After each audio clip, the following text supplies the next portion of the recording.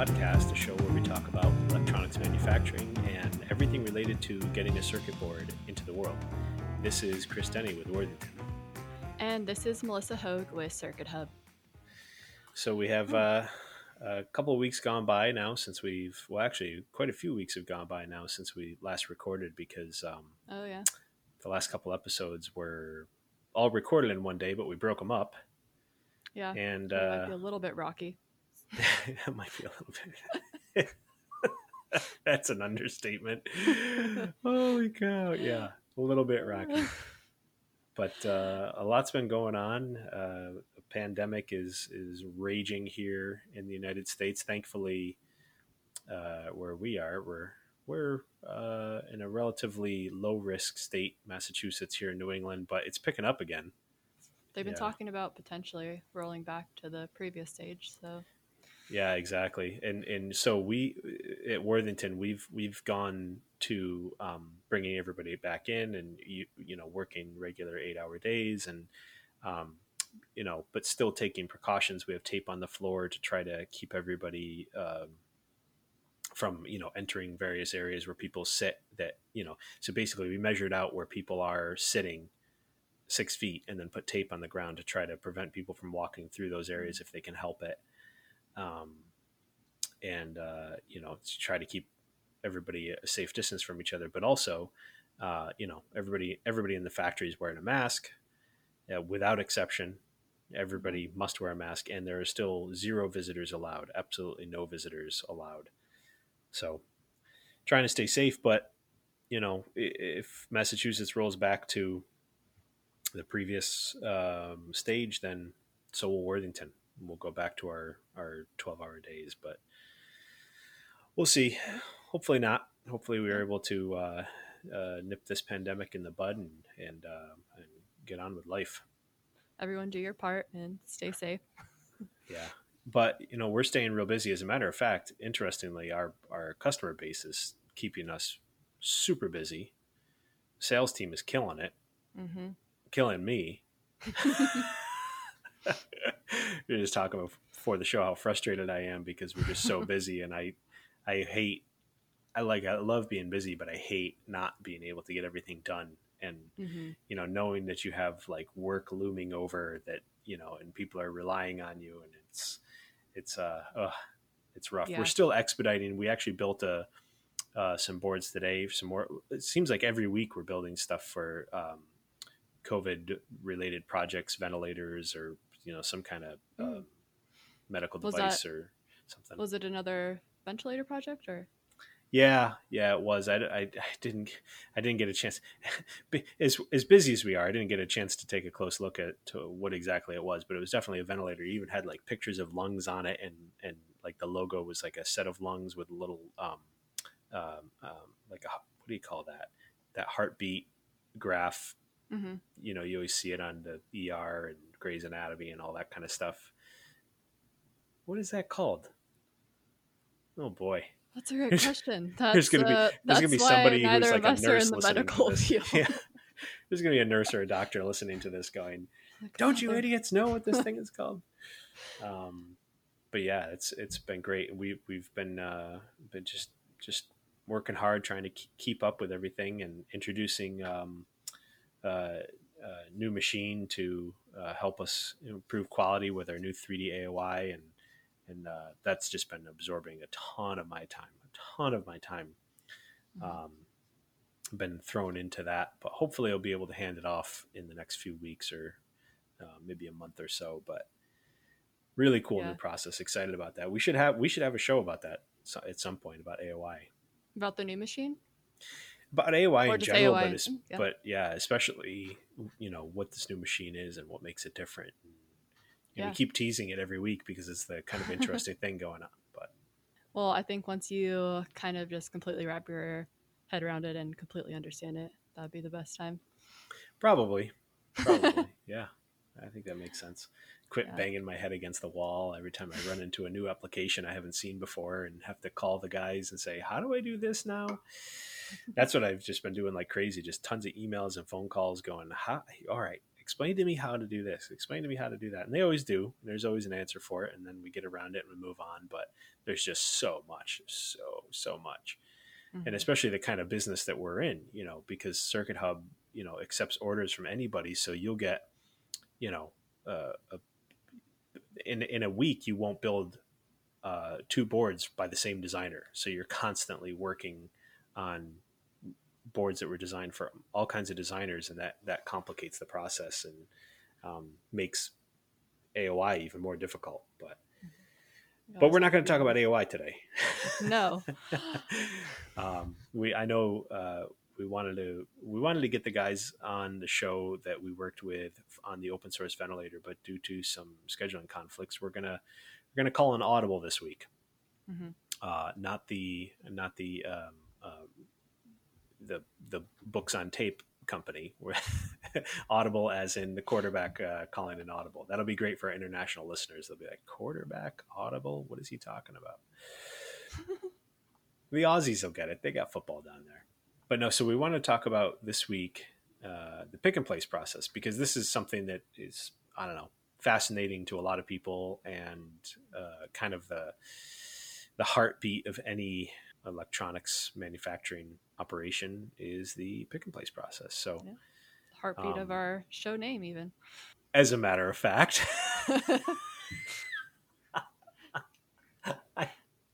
I feel like such an idiot for not even realizing that. Oh, it's been a long 4 weeks. It's been a long 4 weeks. So if you've reached out to us and you haven't heard back, that's why, because we've just been going crazy a little bit over here. And if you have reached out to us and you have heard from me, consider yourself lucky. There's a long list of people who haven't. I'm doing my best. Yeah. Just growing pains. But growing anyways. pains. It's great. Honestly, it is great. It's absolutely great, and it's super exciting. It's the best kind of stress. It was we like to talk about, because the opposite is so much worse. And where we were, absolutely. Where we were in March and April, we were worried about the future. We're not worried about that anymore. Now we're worried about how we can keep up with the future. So, which is a great problem to have. So, no complaints. No serious complaints there. Are you ready to talk pick and place? Yeah. Are you ready? I'm ready to talk pick and place. I think you're always ready to talk pick and place. Yeah, that's true. It's a subject near and dear to my heart. All right. So a few episodes back, we kind of gave an overview of the entire assembly process. So we just wanted to, and then last week we talked about the parts and parts purchasing process. So moving along in that thread, we wanted to go into what comes next, which is the pick and place assembly process. So Chris, after kitting, what are the steps that have to get done in order to get the boards ready to be assembled by the pick and place machine? Well, first of all, I have to know if you can hear my dog in the background who's crying for dinner. No, I can't. Okay. But every single episode, I think you complain about your dog. Poor guy. He's just, if he sees me, he's like immediately hungry. It's the classic Pavlovian response, literally, because Pavlov tested dogs. So there you go. After kitting, so all the parts are presented in a kit, and that kit is presented to the manufacturing floor. And what does the manufacturing floor do with that kit of parts? They have to get those loaded. Those parts have to be loaded onto feeders. And if you're not familiar with what a feeder is, we could probably include in the show notes. I think that'd be a good idea. Some links to like some examples of what feeders look like. Various manufacturers make all kinds of different sizes and shapes and whatever for how to load parts onto a pick and place machine, but they have to be loaded onto a feeder. It's sort of a in between, a necessary in between step from taking apart that's in a tape or a tube or a tray and getting it to a pick and place machine. So if you've seen before a tape of components, perhaps even a full reel of components, you'll notice that there's a carrier tape and a cover tape. The carrier tape is typically made of paper if it's a non-ESD sensitive part. but it might be made of plastic if it is a ESD sensitive part, or if it's a tall part, it'll have to be made of plastic, because paper is really only for kind of flat, thin parts, typical resistors and capacitors and stuff like that. But if you get like a tall capacitor, or you get an SOT23 or an SO8 or some kind of ESD sensitive part, now you got to use embossed plastic. So, and then covering that tape, you have a piece of, I think it's some kind of Mylar. I don't really know the exact material. We always call it Mylar, but it might be some other kind of plastic. But basically, it's just glued down on top of it to hold the parts in place on the tape. It's a really thin piece of plastic, right? Extremely thin. Yeah. You know, imagine like a Ziploc bag, the wall of a Ziploc bag, kind of thin, very, very thin. And it's just glued, 2 lines are glued down the sides of the carrier tape to hold that in place. Well, you can't pick parts out of that carrier tape without that plastic being removed. Oh, you can't? No. I mean, there's some physicist out there figuring out a way to do it, and it'll be cool when he figures it out. But no, today save us a lot of time. Save us a lot of time. But today we have to load that onto a feeder, and that feeder is being hired to remove that cover tape and move the carrier tape forward, and that's it. That's its sole purpose in life. There's other things that it will do, but that's the primary goal of that feeder, is to try to advance the tape forward so that the machine can pick another part, as well as remove that cover tape. And, there's a few different ways to do that. So like when you're loading feeders, you typically are, you have to somehow make sure that the machine understands what part is on that feeder. So when you plug that feeder into a machine, the machine needs to know, okay, what did you just load here? And so you have to marry the part to the feeder. And so the machines we use, we'll talk about machines in general, but I can talk about our machines specifically because we use them every day. But we use machines from a company called Micronic, which used to be called MyData, which was a way better name. Micronic is a horrible, horrible name, but whatever. They decided to change their name. Awful. I wish I was in that room. I just been in the corner of the room when somebody decided on Micronic and just raised my hand and said, really? Have you thought about this? Anyway, so Micronic makes all of their feeders in the past close to 20 years, I think, have been electronic feeders, smart feeders. They have a chip in them that has, when that chip gets connected to a pick and place machine, it identifies itself with a serial number. And offline, nowhere near the machine, you can scan a barcode that represents that serial number into their software. And then the software says, okay, tell me what part number you're loading. And you scan the barcode on your reel or on your bag. And you marry those two things together. So now the feeder knows exactly what part you've loaded onto it. And you do this over and over and over and over, because some jobs you may have 200 unique part numbers. That's very, very high. That's very, very, very high, 200 unique part numbers, but it's not uncommon. Yeah. Typically the most common is somewhere between like 20 and 100 unique part numbers get loaded onto a machine. And now those feeders, so we're just talking about tape and reeled components right now. Those feeders have to get plugged into a magazine. So for MyData machines, Micronic machines, the magazines, they're, how would you picture them? I'm trying to think of, well, you know what? We'll include them in the show notes. We'll have some pictures in the show notes of what these things look like. And obviously we have some nice videos that'll go along with this. So you can kind of follow along as you listen, or you can take a look back later, and then you can understand how to translate all this gibberish into a meaningful picture. But those magazines, it's interesting. MyData does it very differently, because the feeders are actually a very simple mechanism. They literally just fold over the cover tape.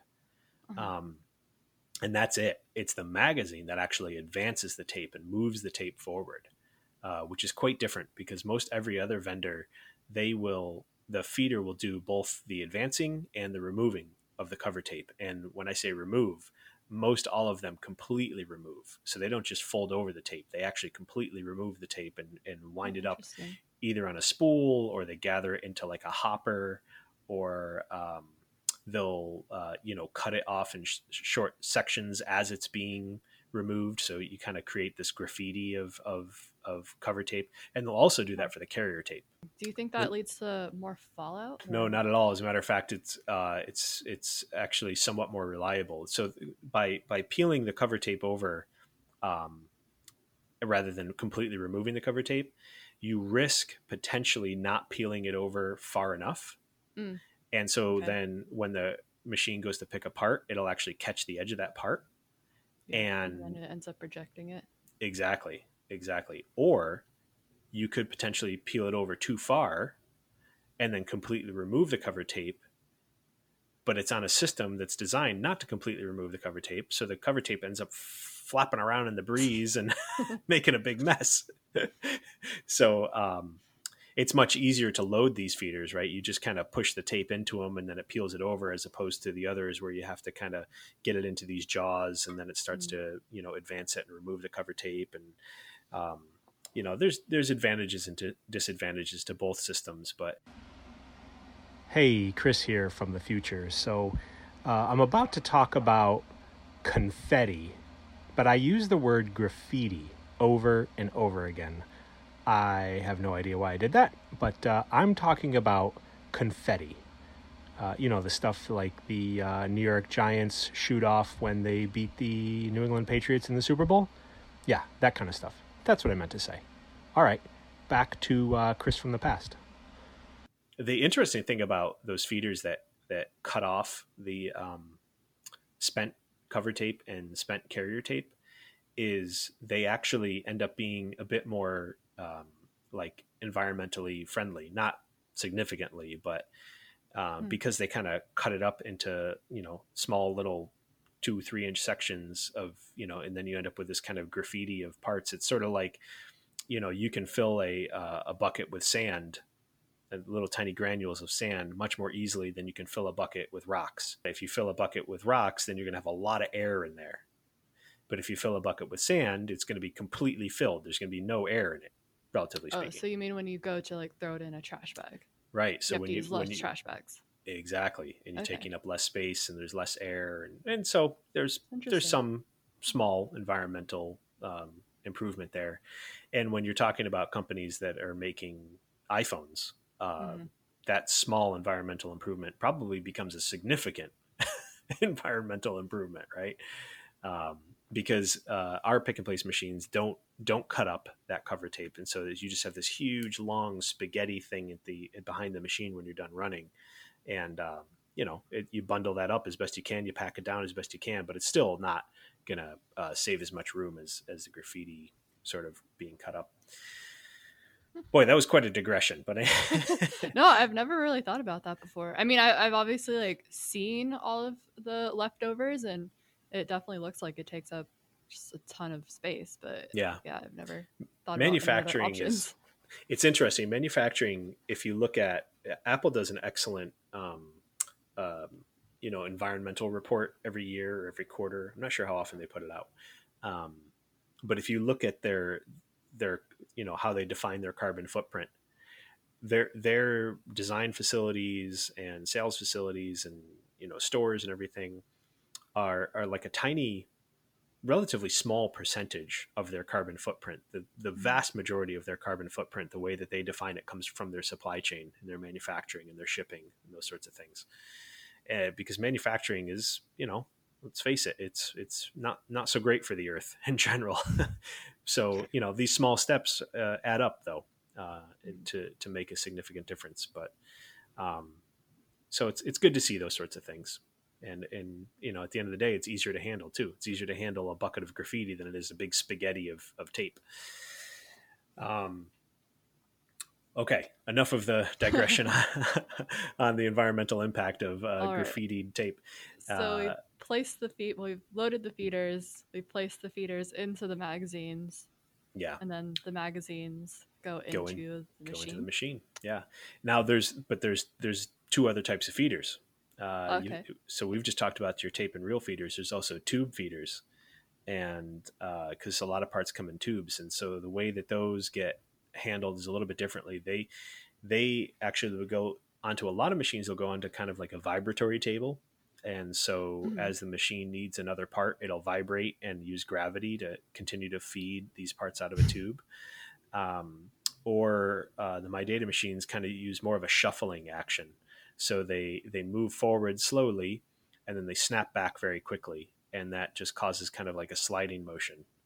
Mm-hmm. So like to illustrate this, if you were to take I don't know, a pen onto a piece of paper on your table, and then you slide your piece of paper forward and then quickly snap it back, your pen will end up more forward on the paper, right? Mm-hmm. Um, that motion is what the My Data machines use to advance their tubes. It's kind of neat. It works really well. Like it's a really innovative way of advancing the parts. So uh, you know, but tubes are terrible. They're Yeah, I if remember anything you guys slows down, mentioning last week how you guys hated them. yeah, they're just terrible. If anything slows down a pick and place process, it's tubes. They're just miserable. What about them? Um, Slows everything down again? well, so a tape you can load 1,000 parts onto a tape. Mm-hmm. A tube you can maybe fit what depends on how big the part is, Yeah. but some parts maybe you can only fit 20 parts, and other tubes you can maybe fit 50 parts. But you're constantly changing them over and reloading them, and there's some vendors that have like hoppers, and they'll just like as the tube's empty, it'll spit out one tube and it'll automatically load the next one, which is kind of cool. Um, but in general, they just slow things down, and they have like the way that you position them on a My Data machine, you have to have either a custom positioner designed for that size part, or you have like an adjustable positioner, and then you have to cut the top of the tube open. And if you don't cut it just right, it can catch the edge, and then you've got all this fallout again, and they're just they're very frustrating to deal with. So as much as possible, we try to buy parts in tape, but there's just some parts that don't come in tape.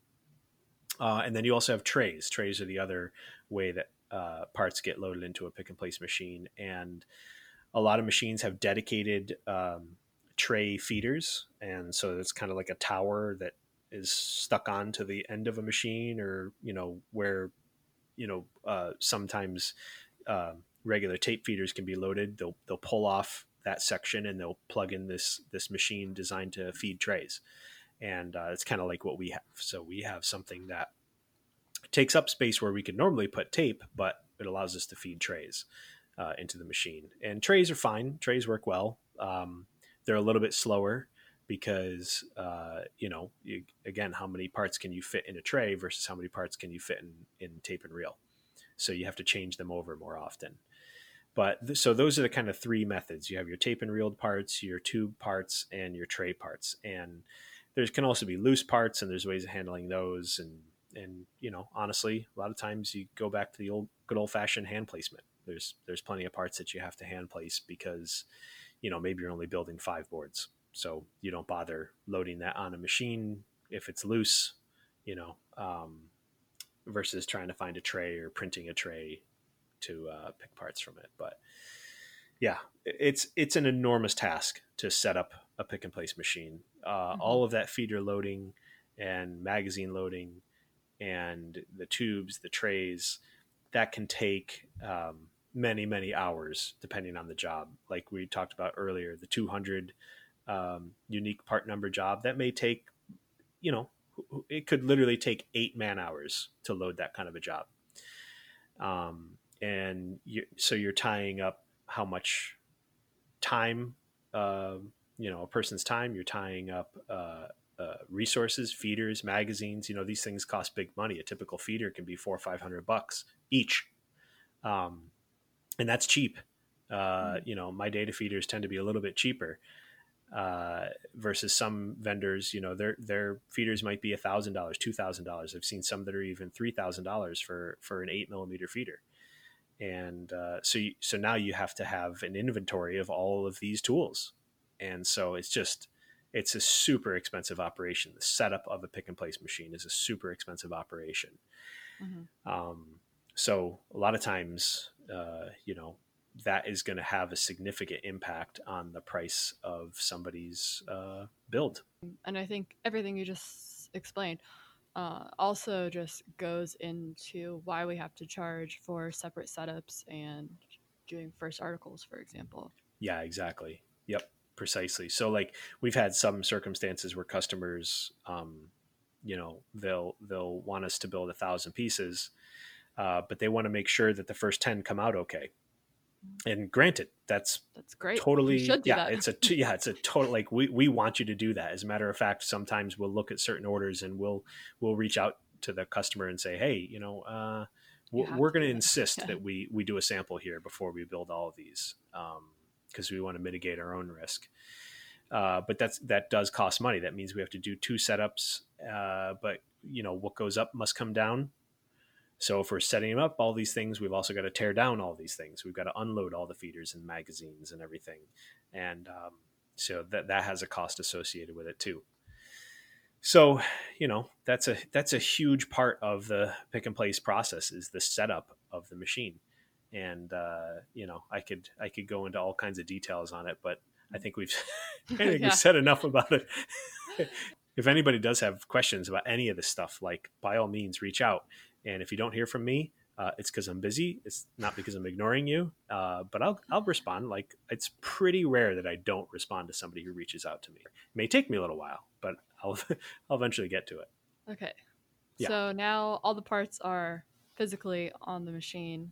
What do you have to do next? So you need to make sure that those parts, first of all, are all there. I know that sounds strange, but let's say that you're expecting the 200 unique part numbers. The machine is going to tell you if it only has 199. It's going to say, okay, where's part number ABC? And if you didn't load it properly, you didn't scan everything properly, you got to figure out where that part is.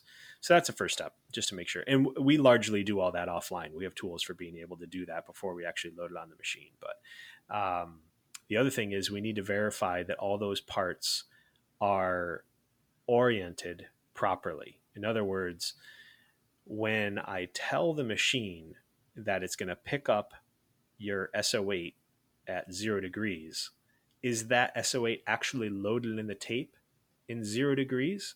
Or is it loaded in the tape, 270 degrees? And we have to go through and verify all those rotations are proper, because if you have a polarized component like most SO8s are, and you pick that part up, and it's loaded at 270 and you said it's loaded at 90, well, guess what? It's going to place all those parts backwards. You got a lot of rework on your hands there. So you got to verify all your orientations. The other thing you have to do is called like a trimming process. Basically, you have to advance all those parts to a point where the machine can accurately pick them up, or you teach the machine this is the center of that pocket. So on my data machines, because they're a split axis machine, meaning the board moves in the y-axis and the pick and place head moves in the x-axis, and the feeders have very little y movement. They have unlimited x movement because the pick and place head can pick the parts up at any point along the x-axis. The y-axis, it has very small movements, basically as much as that feeder can move it forward, the magazine can move it forward or backward. So you have to be very precise, and you have to get all those feeders to line up very precisely with that x-axis, because that, it's not going to be able to move in the y at all. Versus other vendors, they have there are some split axis machines still, but there's not many. Most every other vendor in the industry, they mount the pick and place head on X and Y movement. So the board is stationary, the feeders are stationary, and the head can move, almost infinitely in the X and Y direction within the limits of its, mechanical design. So even if you don't load that feeder quite perfectly, or that part isn't being presented quite perfectly, you can compensate it with the movement of the head. This is getting super complicated, but the end result is you need to make sure that the feeders are presenting the part in a way that the head can reach it. Basically, that's what you have to do. You have to make sure that it's ready to be picked up, and we call that a trimming process. So once you've trimmed the parts and you've verified your orientation, now you're more or less ready to run, and you can start to load a board and run your operation. So when that feeder advances the part forward, that pick and place head is going to come over, and it's going to move a nozzle. Picture something that is in the shape of a pen or a pencil. Long, skinny rod is going to move down, and it's going to have a nozzle on the end of it that is the size of the component that it needs to pick, or close to the size of the component that it needs to pick. So if you're picking a little O201, you're going to have a very tiny tip on the end of that nozzle, or on the end of that vacuum tube. If you're picking a SO8, you're going to have a pretty large tip at the end of that tube. And all of those tubes are interchangeable. So when you're programming a pick and place machine, you're defining what size tip that you're going to use to pick that component. And so some machines explicitly go ahead. defining it. Yeah, great question. Already know? Yeah, great question. So from my data, you are explicitly defining this specific tip. Those tips are interchangeable. So the tubes are a certain fixed size, and then the tips are being held in a carrier, something somewhere in the machine where the machine can come over and drop off a tip and pick up a new tip. So, when it's picking up this part, it has to, first of all, have the right size. The more common, I keep using the term tip, but the more common term for this is called the nozzle. And so the nozzle comes down, and a small vacuum is applied to that tube to be able to suck the part out of the carrier tape almost exclusively. There are some mechanical tools. There are some pick and place machines that have mechanical jaws that will actually pick up a part mechanically and hold it that way. But 99.99999, I don't know how many nines you want to go, percent of surface mount parts are picked up using vacuum with these nozzles. The times that they'll use a mechanical gripper is if it's some kind of a weird connector, and oftentimes when using mechanical gripper, it's almost like custom engineered for one part. So if you're going to be placing 1 million of these parts and you don't want to place them by hand, you may work with your vendor and say, hey, do you guys have a mechanical gripper that we can use? If not, they might engineer one for you for a fee, and then you can pick and place those parts with a mechanical gripper. But that's pretty rare. So once it's been picked up with a nozzle, it's going to need to find out where that part is sitting on the nozzle, because it might be, perfectly centered, unlikely. And it needs to know where it's sitting on the nozzle and then make an adjustment. The way that it does that is, by far the most common way, is some kind of machine vision, some kind of a digital camera with lighting, adjustable lighting at different angles even, to try to identify features on that part that it can see and place accurately. Those features, you really, really, really want those features to be some kind of solderable feature. So what do I mean by that? Like, you could have a component that has, like a marking on the bottom or a silk screen on the bottom of it.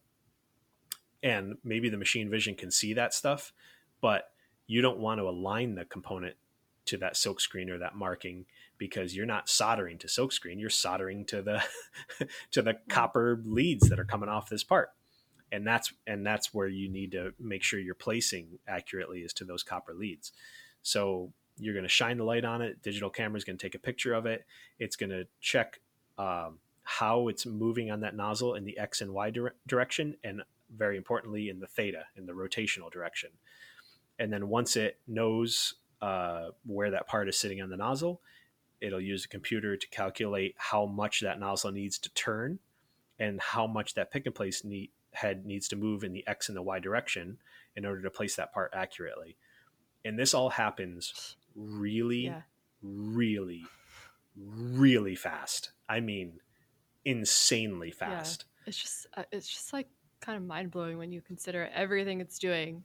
Like you're watching it and it's like, oh, this is pretty cool. But when you're thinking about everything that it's doing each second, it's just pretty amazing. It's pretty amazing. It's pretty amazing. It really is. It's fun to kind of look at the, on some machines, like our machine, you can actually call up the log. Like you can call up the, I don't know, I'll call it the log. I'm not sure exactly what to call it, but basically show me everything you're doing right now. And it's just this impossible to keep up with stream of information. It's all happening so fast. And it's really, really insane how many different things, because you not only is it controlling, that digital camera and identifying that part and making all the calculations to rotate, but it also has to figure out, like when to turn the vacuum on and off. How high am I going to hold this part as I scan it over the camera? Because if your part is 10 millimeters tall, well, guess what? That camera has a zoom lens on it and it's fixed. It ain't moving. So you've got to move your part up 10 millimeters in order for the camera to see it, versus you've got another part that's only 1 millimeter tall. And, so it's got to make all those calculations too. How am I going to pick all these parts in such a way that I'll be able to scan everything over this camera so that it can see everything accurately? It's insane to watch. And we'll put a bunch of links to videos in the show notes to see how this works, but it's super, super cool. There's other centering mechanisms. So I mentioned machine vision is by far the most common. Older My Data machines, they actually have a mechanical centering system, which is pretty neat. So mounted on one of their pick and place heads are these like two mechanical jaws, and they're, like an inch long, maybe by like a half inch tall. And what they do is they move at the exact same rate from the left and from the right, and they squeeze the part together. And when they squeeze the part together, if there was any shift in the center of that part, it's now pushed it over to the very center of that nozzle. It's really quite neat. And so it does that in 0 degrees, then it does that in 90 degrees, and then in theory, it should be perfectly centered. Obviously, a mechanical system is not going to have quite the same accuracy as a machine vision system, but it does work pretty well. And if it's not a super fine pitch part, you can place a lot of stuff that way.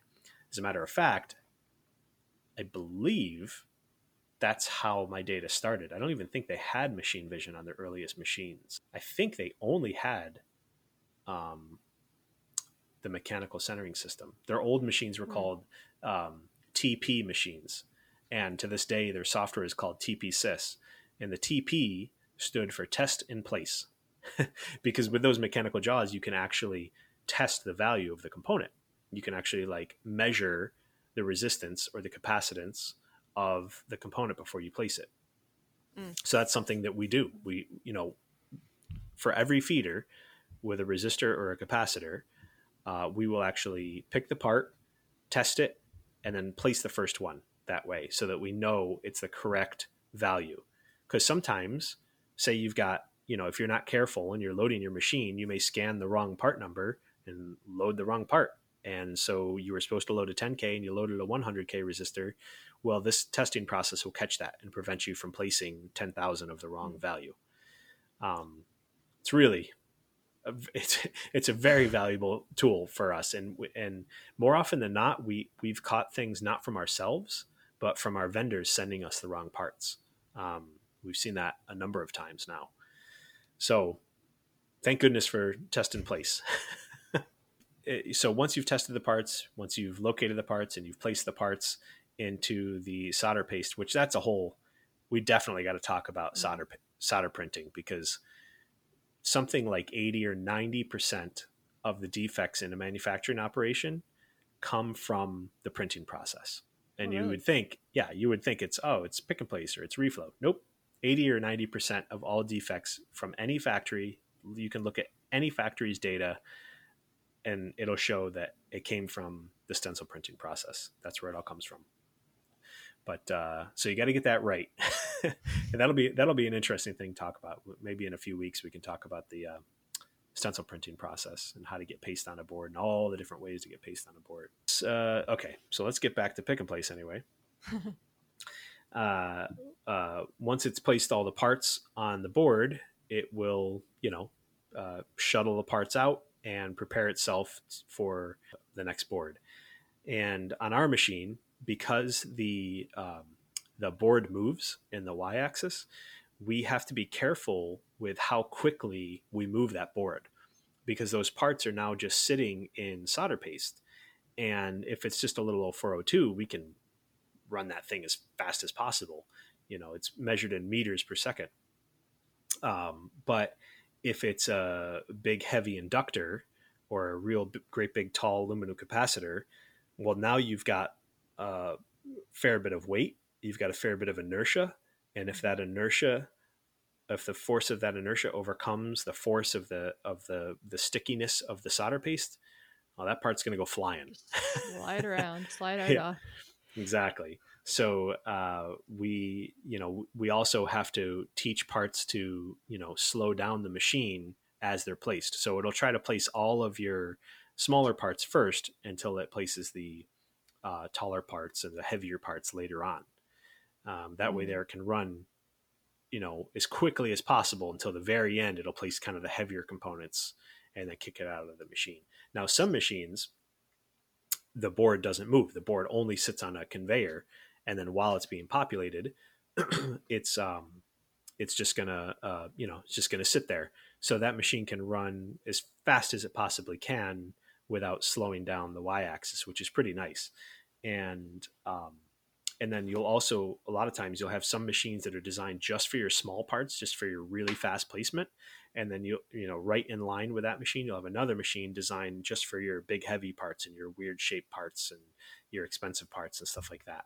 So most of what we do, we can build everything in one machine. We do tie multiple machines together for speed, but that's kind of the beauty of the MyData machine, is that with one machine, you can build almost anything. But there are limitations to most machines, and no one machine can handle absolutely everything. But the MyData machines can handle an enormous variety of machines, and so for that, it's they're pretty handy. Okay. So, is there anything customers can do or you would like them not to do in order to make the pick and place process run smoother? Yeah, I mean, there's quite a bit. Most of it comes down to part selection. Choosing parts that are not going to be difficult to manufacture. So, a lot of times we see manufacturers of parts, say they're making some kind of voltage regulator and you need a voltage regulator on your board. Well, if you have a really, really tiny board and you're making some kind of wearable, well, you're going to choose some really tiny parts. But there are consequences to choosing really tiny parts. Machines have to run slower. They have to, and the reason they have to run slower is because they have to, handle these a bit more accurately. The printing process becomes more complicated, on and on and on. But when choosing parts, if you can, choose parts that are as large as possible and within reason. You don't have to have a 1206 resistor for everything, but So what's the smallest part that generally you would prefer people use unless they have to? Yeah, like so in imperial units we call it the 0402, and I think in metric it's called 0603, which is very confusing because imperial also has an 0603 and standards.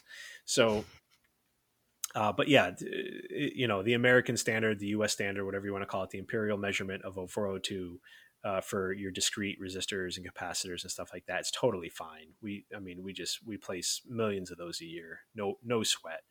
0201s are fine too, but they're getting more difficult. Now you've got a lot more you got to consider, not just about the pick and place process, but you also got to consider about the printing process, the reflow process, the potential rework process. If you're doing a fly and probe operation, the testing process, there's all kinds of things that become way more complicated. AOI process becomes more complicated with 0201. So 0402 is kind of the safety floor, if you will, and most tiny boards can fit a ton of 0402s on them still. But if you have the room for it, go 0603. There's just everything about 0603 is just a little bit better than 0402. Vendors can fit markings on 0603, so you can actually verify the values of resistors without testing them, because you can read the marking with an AOI. You can't have any markings on an 0402. But they're also just easier to handle. Your feeders don't have to be as accurate. Your placement doesn't have to be as accurate. You can run things faster.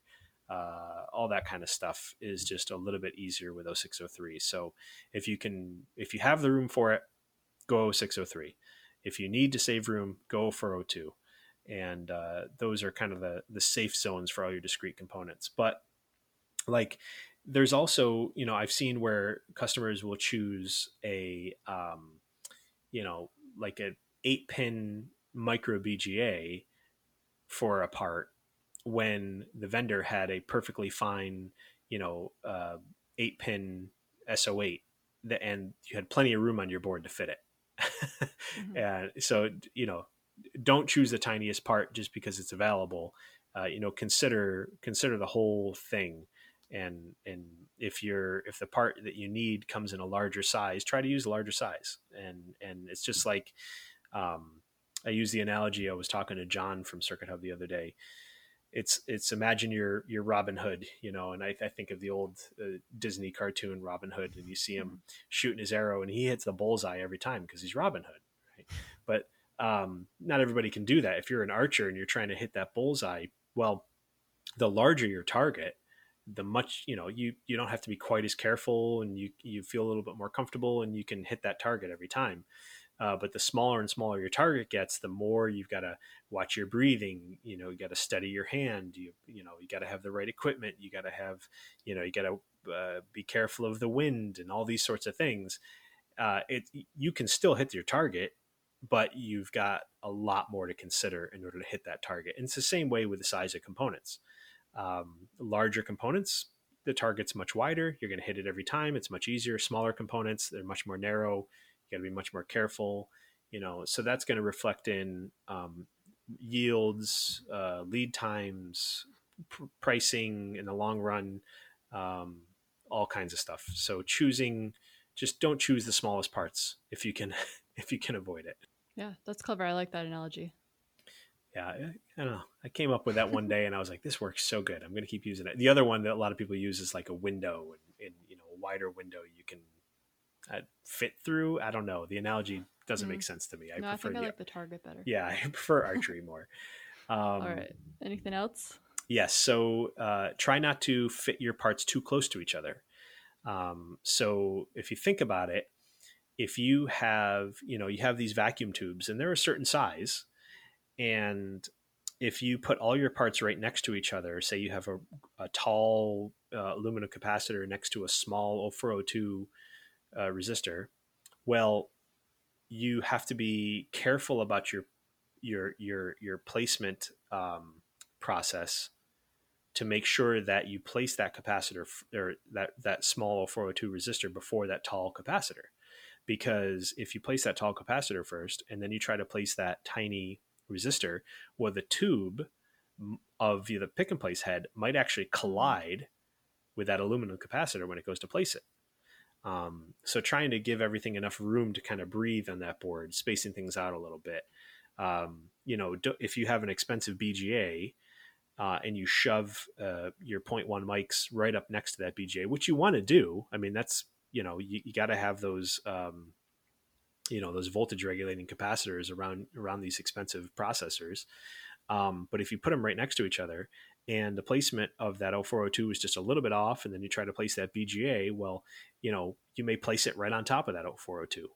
And so, yeah, give everything a little bit of a breathing room, I should say. That's yeah, and everybody always wants a rule of thumb there. Well, what's a rule of thumb? And I've never been able to give a good one. I always just say 1 millimeter, like yeah, from edge of one component to the edge of another component, and that may be unrealistic for very small boards. But it's if you can do it, great, do it. I guess it 1 depends on the millimeter parts too. So yeah, it depends on the parts. Yeah, it depends on the parts too. okay. Yeah. Believe it or not, we do have a bit of a preference for like QFN, DFN style components, BGAs over leaded components. Yeah, you mentioned that, and I found that really intriguing because that seems very counterintuitive, at least to me. You would think, yeah, you would think, but leads can become damaged, Okay. and they can get bent and they can get lifted, and they're fragile. QFNs don't have leads; they're molded right into the part, and so you can't really damage that component. And so your yields tend to be better with those types of components. The disadvantages of QFNs and BGAs and things like that is if you make a mistake, they're more expensive and more difficult to rework. Yeah. But we do so much of them, and we do them all the time, and we so rarely have defects anymore with those kinds of components that it's become, almost easier for us to handle those kinds of components than the leaded components.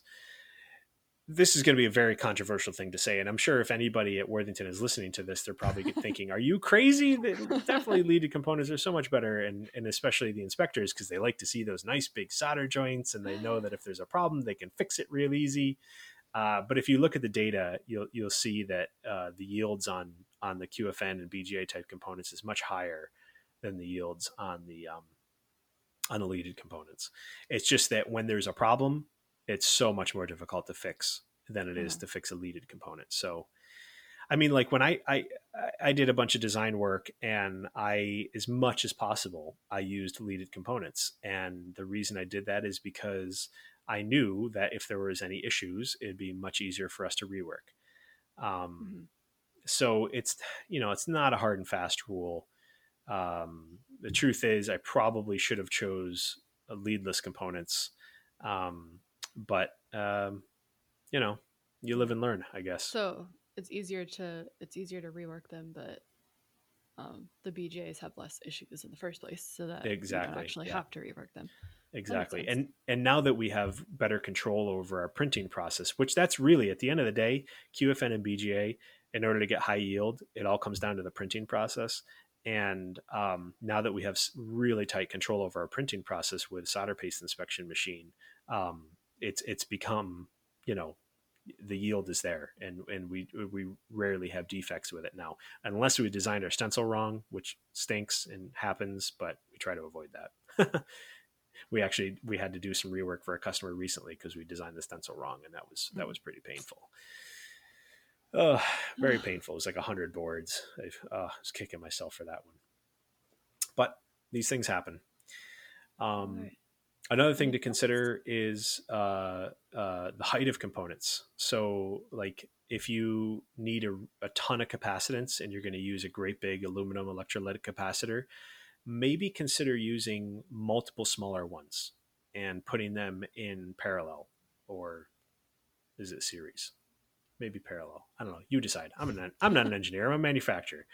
But if you need a ton of capacitance and you have a really tall capacitor, not every pick and place machine can handle really tall capacitors. I think ours is limited to like 15 millimeters, and we have ways of stretching it to like 16 millimeters.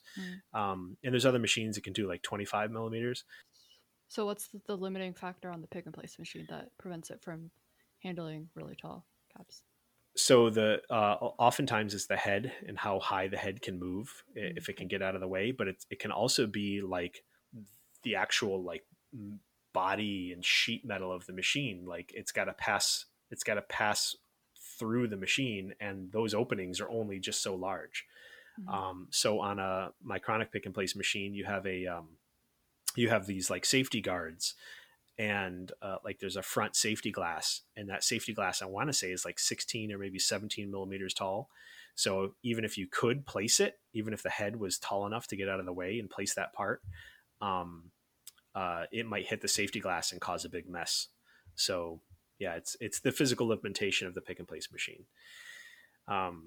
The other thing I will encourage every customer to avoid, if at all possible, is avoid using a micro USB port in your design.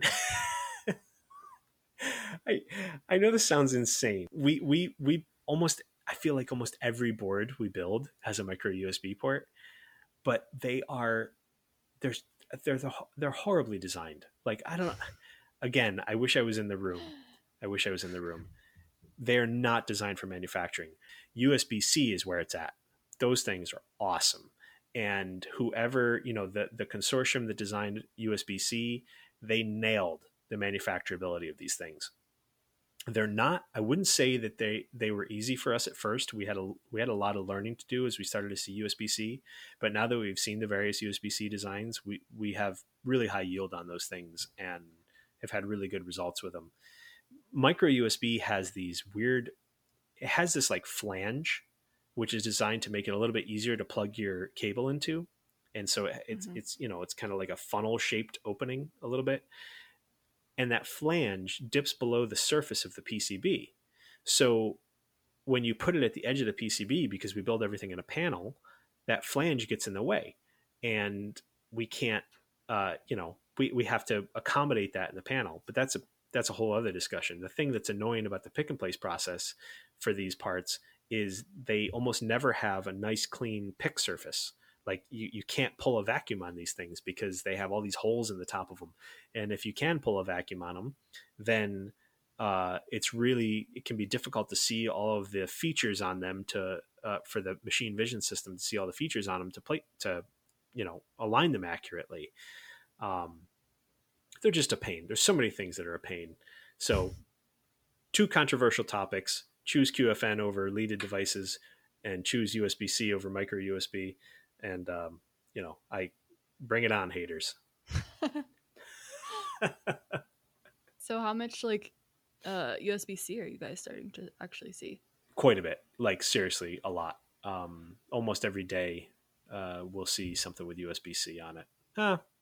Maybe not every day, but it's quite a bit. We're starting to see it. It's way more expensive than regular USB. The parts are more expensive. The chips are more expensive.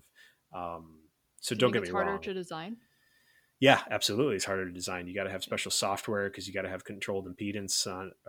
Is it controlled impedance you need, or you need to make sure your traces are the same length? There's some special design consideration that makes them more difficult. So there's so many reasons not to use USB-C. I get it. I'm going off on my pet peeve of how annoying micro USBs are, and like the amount of rework we've had to do to micro USB over years. It's like, oh my goodness, because then they like float during reflow and they get all they like turn and twist, and they're just such a pain. They're such a pain. It's not just the pick and place process. It's like everything about them, but they're also a pain for the pick and place process. You'd be surprised how many times we pick these parts and the machine will place them, but then they come out of the machine and they're crooked. It's like, well, why are they crooked? And I could give 1,000 different reasons why they're crooked. I think we always like to end on like a little pet peeve. Maybe we should make that a trend of the show. Pet peeve of the week? Yeah, pet peeve of the week. Oh, this is great. I like this. Oh man, I have endless pet peeves. Yeah. Oxford commas, for example. Well, that doesn't really have to do anything about electronics, so. The lack of the use of Oxford commas. Bring it on, haters. Yeah, pet peeve of the week, micro USB ports. Definitely pet peeve of the week. I like it. All right. Well, I think we covered quite a lot. Is there anything else that you think that people should know about just the whole pick and place process or the machines or anything at all? It's definitely it's a super cool process. The history of how it developed with IBM and how these through-hole components became surface mount components by cutting the leads off and flattening them by hand originally. it's so cool. The history of how all this came about is really quite neat. But I didn't do enough research to go into it today. That might be like, once we kind of get through everything else and we're looking for other topics, the history of how that developed might be kind of neat to hear. I'm sure there's something we missed. I'm sure there's somebody else's pet peeve we didn't touch on, and hopefully people find this entertaining. But if they have questions, like, reach out. I would love to do like a follow-up section of the show as we get more listeners and people have questions and say, hey, you know, I said this thing last week. Well, it turns out it wasn't really accurate. I'm sure I've made mistakes about that. Or, you know, somebody had a question, wanted some clarification, and yeah, I'd love to be able to handle that kind of stuff. Perfect. Cool. All right. Well, so I think next episode, we're hoping to speak to some of the guys from the Open Source Ventilator Project, like we mentioned at the beginning of the show. So if everyone's schedules works out, that's what we'll be speaking about next, which I'm really excited about. I am so excited about that.